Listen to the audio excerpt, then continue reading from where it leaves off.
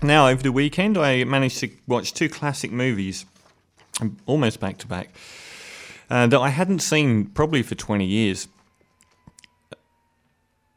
That was a very strange noise. That was my laptop's fan, and that was so loud it was quite frightening.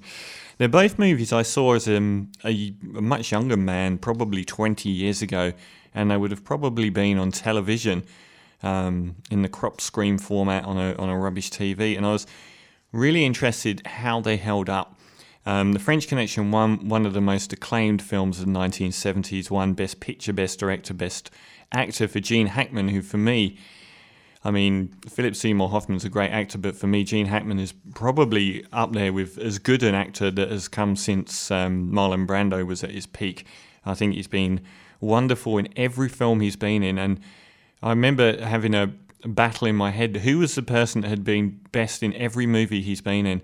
Was it Morgan Freeman or Gene Hackman? I saw them both in a film, and I had to say I thought Gene Hackman wiped the floor with even Morgan Freeman, so that's quite something. And it focuses, the first film, The French Connection, focuses on a true story, which is the actual New York Police Department, police detectives called Popeye Doyle and Buddy Cloudy Rousseau. Eddie Egan was the real Popeye Doyle, and Sonny Grosso were real detectives who in 1961 foiled or were involved in the largest seizure of heroin. I think it was 60 kilos or something. And that heroin was subsequently stolen from the New York Police Department in highly controversial circumstances. And the whole thing relates to The French Connection, which, as far as I know it, if you've seen the film American Gangster with Denzel Washington, also playing a true character, he used to get his drugs in from Vietnam, which was... Actually, that's after the fact, so this must have been... I think these drugs were coming from somewhere in Southeast Asia and going via the port of Marseille and ending up in New York, and they were smuggled in a car. And much of the movie, though it's slightly fabricated here and there, is broadly true. And the actors, the two police, Eddie Egan and Sonny Grosso, even acted in the movie as different characters. Their characters were played to Oscar-winning and Oscar-nominated effect by Gene Hackman and Roy Schneider, and Fernando Rey was the French Connection, called Frog One by the colourfully bigoted Gene Hackman character Popeye Doyle. That film follows real events, and it's directed by William Friedkin, who was fresh from The Exorcist and one of the great directors of the age, of that particular age of cinema. And the sequel was directed by John Frankenheimer, and I don't think there's ever been a case of a sequel being directed by a different director, and getting two directors of that caliber. John Frankenheimer's got an even more impressive filmography than William Friedkin, including stuff like The Manchurian Candidate. And the second film was not very well received on release. It follows Gene Hackman going to Marseille and becoming embroiled in the hunt for the French Connection in his hometown. It was accused of not being a patch on the original and of being a slightly weird film, and it's a really weird film. The first French Connection movie is one of, if not the greatest police procedural. It's like the ultimate Law and Order almost, but only focusing on the police part rather than the legal system part.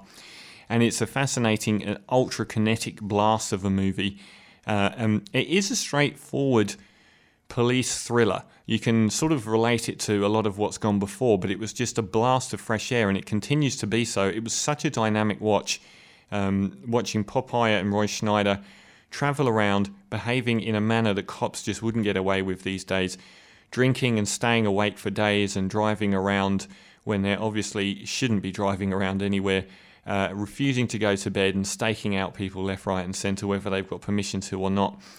And of course, the screenplay, which also won an Oscar, is magnificent, the way it follows the excitement through to a peerless final third of the film, which involves probably the most famous chase sequence in movie history, where Gene Hackman tries to follow a train via road, and that whole sequence is just as magnificent then as it is now. And I was reading about it, and there's plenty of mistakes that happened in it, where cars crash into each other and stuff that wasn't supposed to happen but did. And it's still an incredible sequence that I'm not sure has ever been bettered, and some will say the car chase in Bullet was better. But for sheer dramatic tension, I think it's wonderfully done.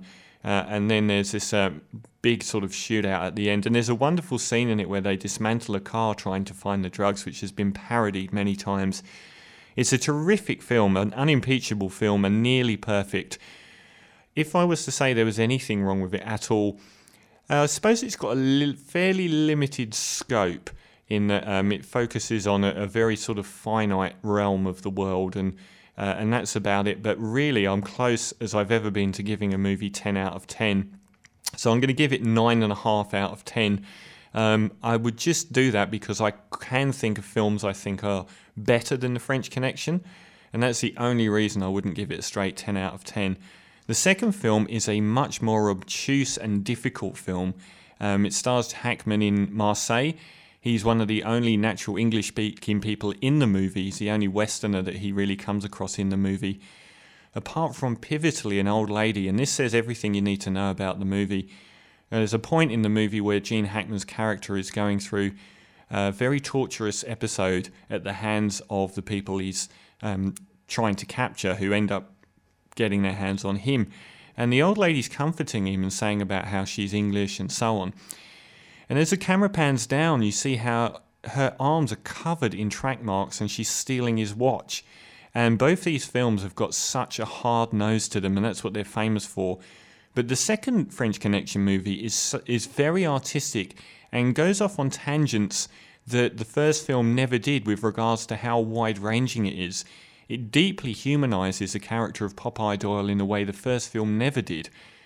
If you've seen it, it reminds me of the difference between the widely acclaimed Once Were Warriors and the hardly seen, it seems, follow-up, which I think is brilliant, What Becomes of the Broken Hearted, which is a much more flawed film.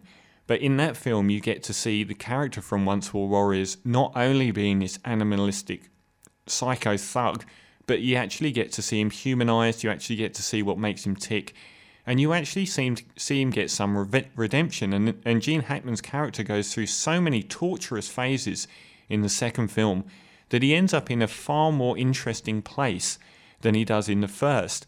And there are times I've thought the second film may even be better than the first, but it is more flawed. The screenplay isn't as dynamic, and it drags a little bit towards the end, but it's got some of the most torturous scenes of someone being addicted to heroin, I think, that have ever been recorded. And Gene Hackman's performances through those sequences are just astonishing. And it also features one of the most jaw-dropping final shots. The last couple of seconds when everything resolves itself is magnificent. So I'm also going to give French Connection 2 9.5 out of 10. Cinematography is great on all of them. The screenplays are fantastic. The performances are great. And they're just made with this maverick air about them that you don't get often in that kind of thriller now. They normally let you down. They're normally cheesy. They normally don't have this drive and purpose about them. And I think possibly one of the best 1-2s ever in cinema history. So both 9.5 out of 10. French Connections 1 and 2, well worth a look now. They both hold up magnificently. This is from